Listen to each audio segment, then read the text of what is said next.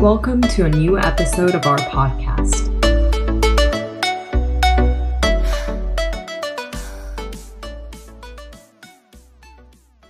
Hello, my name is Gaston, and in this very episode of this podcast, I am joined by Karthik Krishnan. How are you doing, Karthik?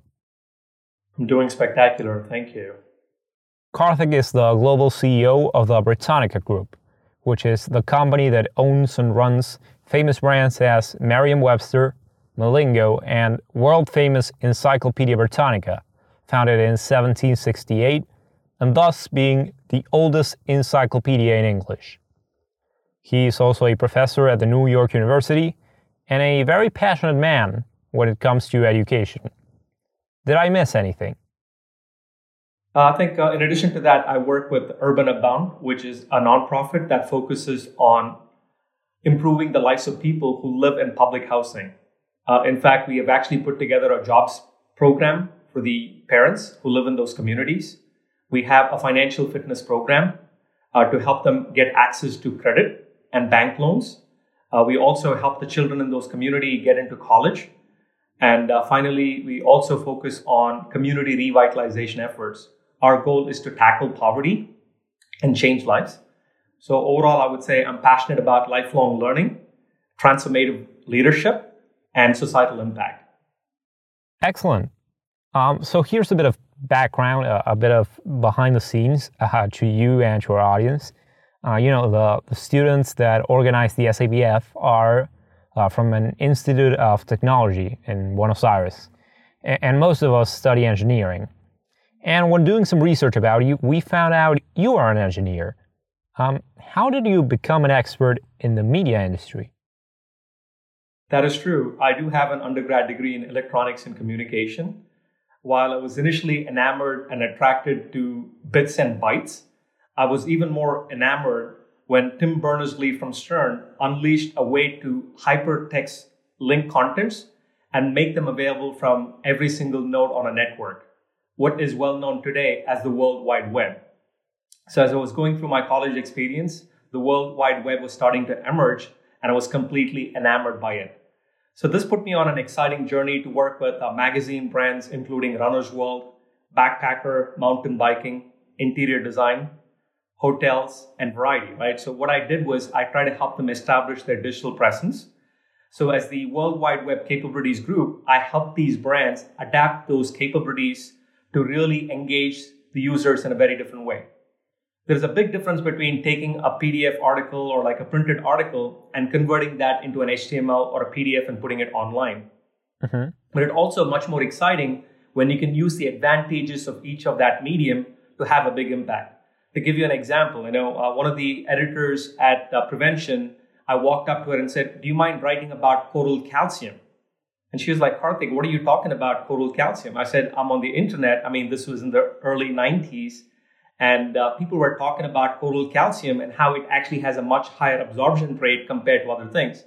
So when I learned about all this chatter, I went to her and she wrote an article about coral calcium. And for the Prevention magazine, this became one of the best sellers in terms of single copy sales.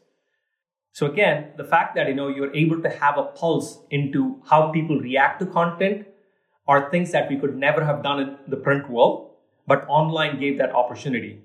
So from discussion forums to electronic commerce, I think we are able to use analytics and data to inform a lot of the decisions and find out better ways to engage with that audience. So that is something that I really love about the online world. So my journey from being an engineer to a media professional happened based on my excitement and more importantly, my willingness to learn and adapt to new things that are being thrown at us, which is what happens in the 21st century world. And what do you teach at NYU? I teach a course on business of media. This is an elective course, which is a part of an EMT specialization, which is entertainment, media, and technology specialization at the business school. And the goal is to provide students a working knowledge of the media industry. Uh-huh. And this explores how disruptive forces like digitization, consumer-generated media, content aggregation are really reshaping the industry in a very short period of time And because of that, how do these brands have to evolve in terms of new business models? What's driving M&A? And these are the concepts that we discuss in class. It's a very interactive session. And I spend a lot of time doing this in a Socratic way. We talk about what do you think you would do in this situation? So the goal is to help students think and come up with their own answers. And you would be surprised, we're all capable of navigating to the right answers, provided you're being asked the right questions. So the goal for me is to inspire curiosity and ensure that, these students pursue their own learning journeys. Interesting. You said you teach about business of media, and you are the CEO of Britannica. Yeah. Here's whatever the opposite of a softball is. How do you make an encyclopedia profitable in 2020 when the internet is flooded with free information? It's a great question. Competing with free is a challenge, not only for reputed providers of vetted reference material like encyclopedias, but it's also a challenge for purely digital organizations, including the Yahoos of the world and the Vice Medias of the world. I think today, the internet is awash with information. Imagine, 20 years ago, when I had to go and look for some information, I had to request my parents to either take me to a library or I would take a public transportation to go to a library. And I would have to go there, look for a book, speak to a librarian, and in some cases, the book might not be available. I had to wait. But today, we have moved into what is called an instant gratification world, where I have a device like this in my hand, through which I can actually collect information and look at it on the fingertips. But at the same time, today, people expect information for free. I think there are people who will go to the end of the internet to look for information that's free. And there are people not ready to pay for some of these things. So in this context, the key is to find the intersection among what the user values, what the organization is good at, and what helps one monetize the content that's being put out. So understanding what the user values is key. And I think I talked about the concept of intellectual laziness, right? In a world that's awash with information, even if you do a search on the internet for something like plastic straws, you're going to get 2 million documents out there. None of us have the time to go through those 2 million records. So we, in a way, expect technology to find those answers for us. And most of us are programmed to click on the top 2 or 3 search results that show up. And we don't even look at what is that source, who wrote it. So in this kind of a world, what we realize is that people value convenience. So the focus of most information providers should be to say, how do I ensure that people can consume this information in different channels?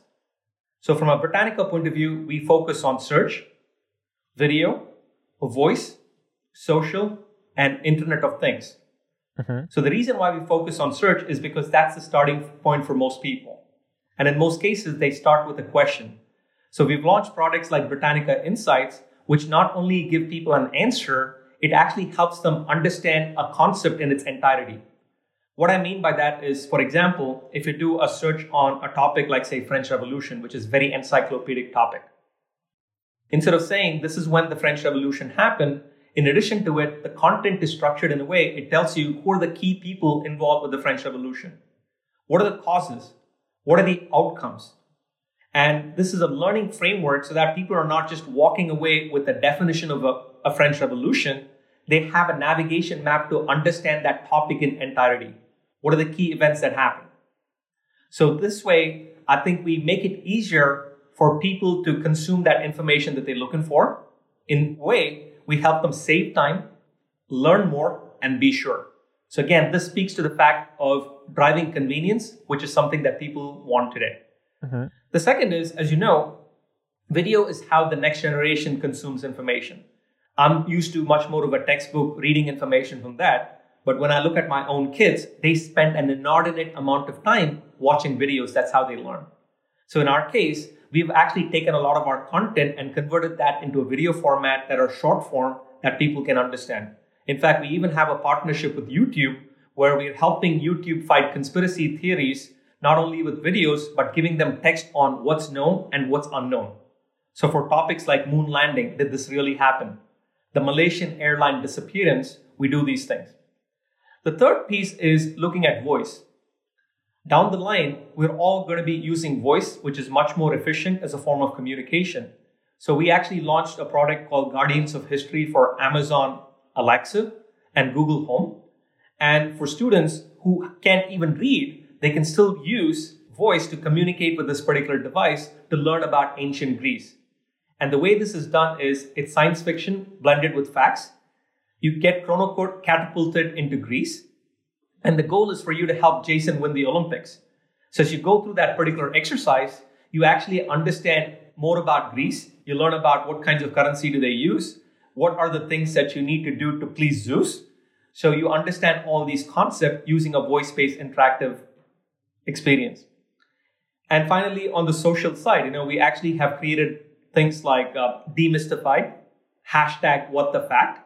And these are different ways in which we take the knowledge that's available and package it in different ways to drive utility for the audiences. So from our perspective, trust is going to become the new digital algorithm because the world, as you said, is awash in information. So our goal is to do a few things. One is, how do you help people save time, learn more, be sure? And we also think in the future, because trust is going to be the new digital algorithm, the world is going to move from volume of information to value of information. The world is also going to move from relevance to what is right. I think in that model, we will focus on still driving utility and monetize any of our content that we have. Even though we are an encyclopedia, the mediums in which we operate might change, but our mission does not. The last printed version of Britannica, which is over 250 years old, as we said, was its 15th edition. Now, I'm no Pythagoras, but I believe that leaves, on average, around 17 years between editions. How do you keep updated when the world changes every day? As you rightfully pointed out, Britannica is a 250-year-old organization. And throughout its 250-year history, the brand has embraced change, broken boundaries, and exhibited what I call organization learning agility. So even going back to the first edition of Britannica from 1768, the French Revolution had not happened. The United States was not even formed at that point. And three founders who did not come from a lot of money in the middle of the Scottish Enlightenment decided to create an English encyclopedia. Why did they do it? 250 years ago, Latin was the language of the rich and the famous and the intellects. English was the language of the common man. They wanted to enable and empower the common man to be able to learn and advance in society. So when you think about Britannica, the three founders actually started off with something that's called a Kickstarter campaign today. They actually took money from people and actually delivered each chapter as a fascicle. So this is like one chapter at a time. And over a period of 18 months, it's not 18 years, over a period of 18 months, they put together the first encyclopedia. So as you look at the first edition of encyclopedia, the preface says utility, and the word is in all caps. Utility ought to be the principal intention of any publication. Second sentence, wherein this intention does not plainly appear, neither the book nor the authors have the smallest claim to the approbation of mankind. So they basically said, if you can't drive utility in the world, you might as well die. And that mission and that vision is still true today. So Britannica, going back to our history, right, was not forced to digitize. In fact, as early as 1970s, we worked with people like Marvin Minsky to really understand digital publishing. In the 1980s, we launched the first digital encyclopedia.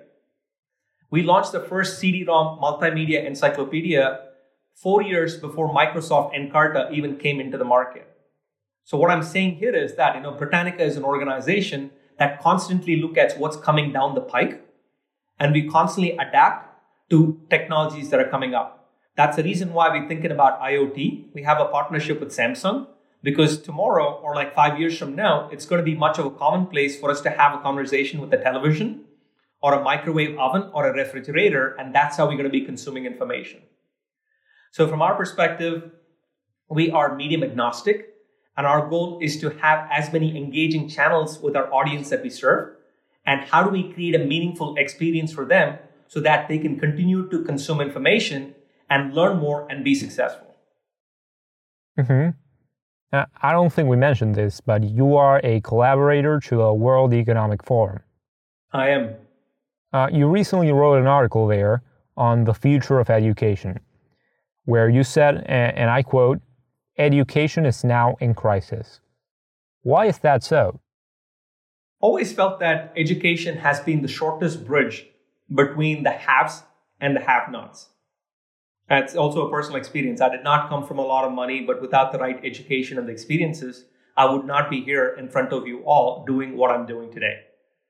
The second thing is that education is also a great social equalizer.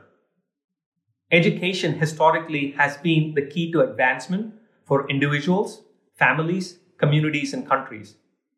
Unfortunately, as you know, the current education system is losing its transformative power.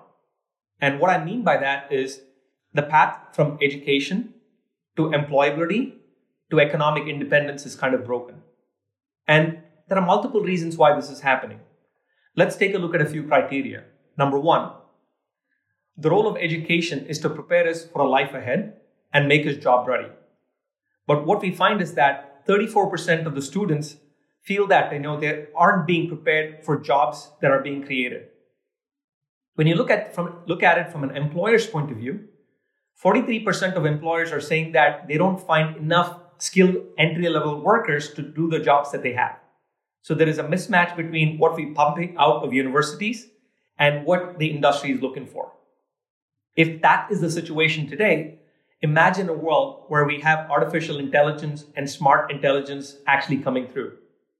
We live in a world where I have my daughter in middle school, and 60% of the jobs the elementary school students of today are going to have not been defined yet. Mm-hmm. 40% of those students today are likely to be entrepreneurs or self-employed. So the question we need to ask ourselves is the education system really helping us become job ready to take on these kinds of challenges where the jobs have not been defined yet, or to become entrepreneurs? The second thing that I find is that our current education system was built on the backs of the Industrial Revolution. During the Industrial Revolution, what we did was we took our muscle power and converted that into machine power.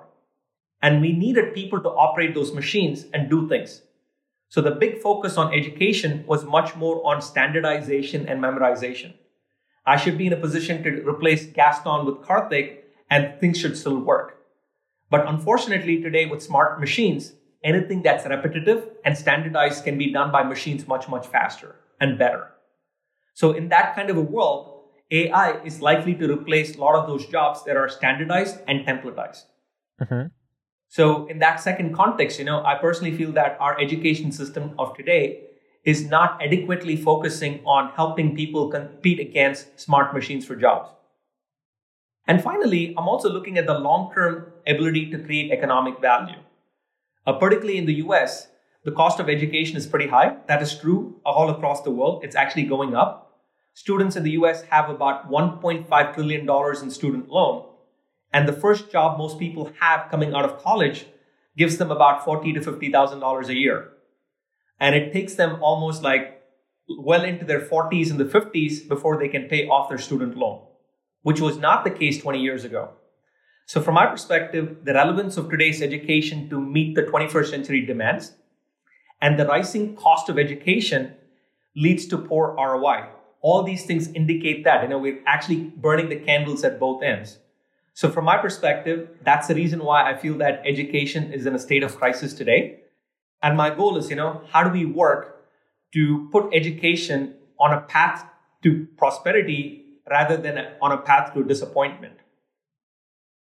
Okay, you just said in your answer that 60% of the jobs that your daughter and middle schoolers will occupy haven't been defined yet, haven't been created.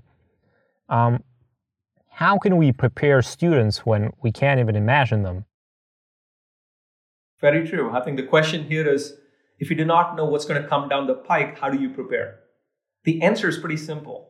We all have to become machines that can think, learn, and evolve. Unfortunately, most of us go through an education system which makes us pretty passive I mean, we all come out of an education system with a fixed mindset. We go to an engineering school, we think that we're engineers, right? But the role of an engineer could change.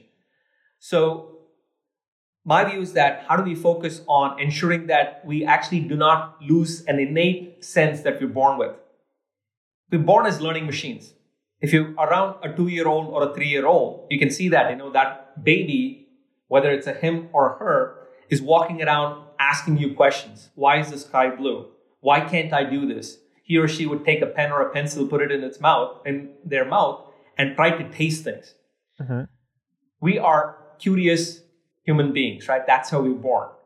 But unfortunately, by the time we even get into our elementary school, that curiosity dies. We stop asking questions. The propensity to ask questions goes down. As you get into university, in most cases, we're not focusing on learning, right? We're trying to get through the system. So the goal is, how do we help students get a growth mindset? That's one part. The second is, how do you help them develop emotional intelligence? Particularly in a social media driven world, most people are today comfortable conversing with somebody from behind a screen, texting. Your friend could be sitting next to you, but you don't want to have a conversation. So focusing on emotional intelligence. And finally, resilience. The reason why resilience is important is we all have to invent and reinvent ourselves multiple times during the 21st century. Because the jobs have not been defined yet. And even if you get into a job, that job might change 5 years from now or 10 years from now. So we have to constantly go on a path to reinvent ourselves.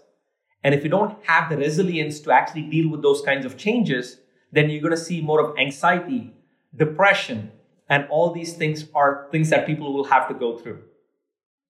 We don't have to look too far. There is an amazing futurist called Alvin Toffler who said this in the 1970s. He said, the illiterate of the 21st century will not be those who cannot read and write. It will be those who cannot learn, unlearn, and relearn. Excellent. I'm going to go back to one of the very first questions. When you were talking about your lessons at NYU, you said that you apply a Socratic method. What concrete methods are there to apply these ideas like emotional intelligence or resilience and all that you mentioned in a classroom? I think one of the things to understand is there is a significant difference between education and learning. Education is extrinsic, whereas learning is intrinsic. Education is driven by a curriculum.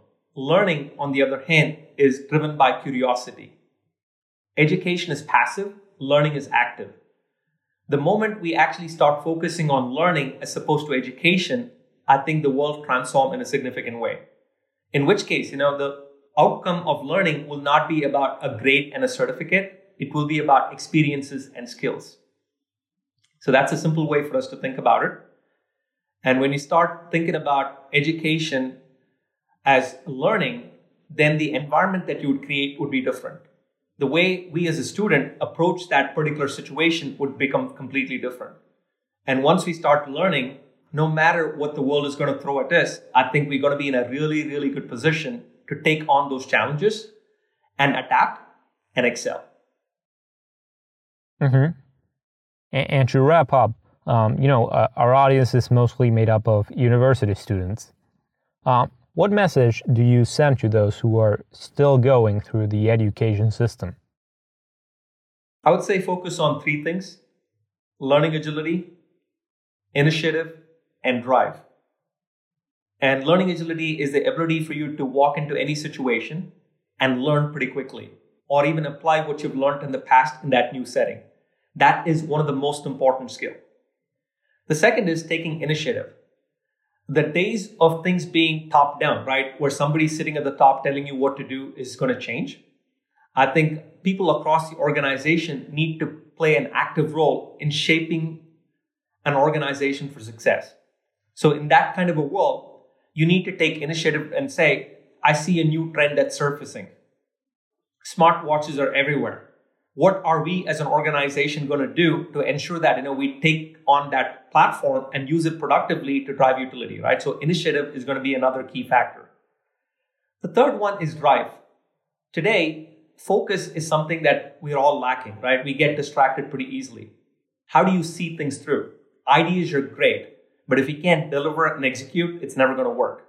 So as students, or even for anybody else, if you can focus on learning agility, initiative, and drive, I think the world is going to be very different. The other one that I would say for students, especially for us who are focusing much more on IQ is important. But at the same time today, we all have supporting machines that can enable us to look up information. So the focus should not just be on IQ. We should focus on emotional intelligence, which is how do you connect and communicate with people, collaborate with people. And finally, RQ, which is resilient quotient. We're all going to be pushed in multiple areas. We're going to succeed, we're going to fail. But the ability to mentally be strong, it's not how hard you fall, it's how fast you get up that matters. So as long as you have the resilience and we all become really well built to take on the 21st century. So let's focus on learning agility, initiative, and drive. And more importantly, as you go through the student experience or the learning experience, equally focus on the EQ and the RQ parts along with IQ.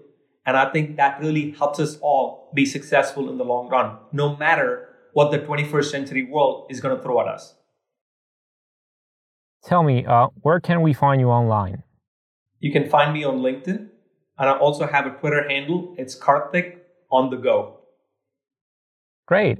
Well, it's been a pleasure having you here. I think this podcast leaves a lot to reflect upon, a lot to think about. Gaston, appreciate you having me on your show. And more importantly, I wish your student communities and the communities that you connect with the best. As much as the world looks pretty challenging, I think there are simple skills that we can develop to make it much more exciting. And in doing so, I'm positive that we can actually create a brighter future for all. So best wishes.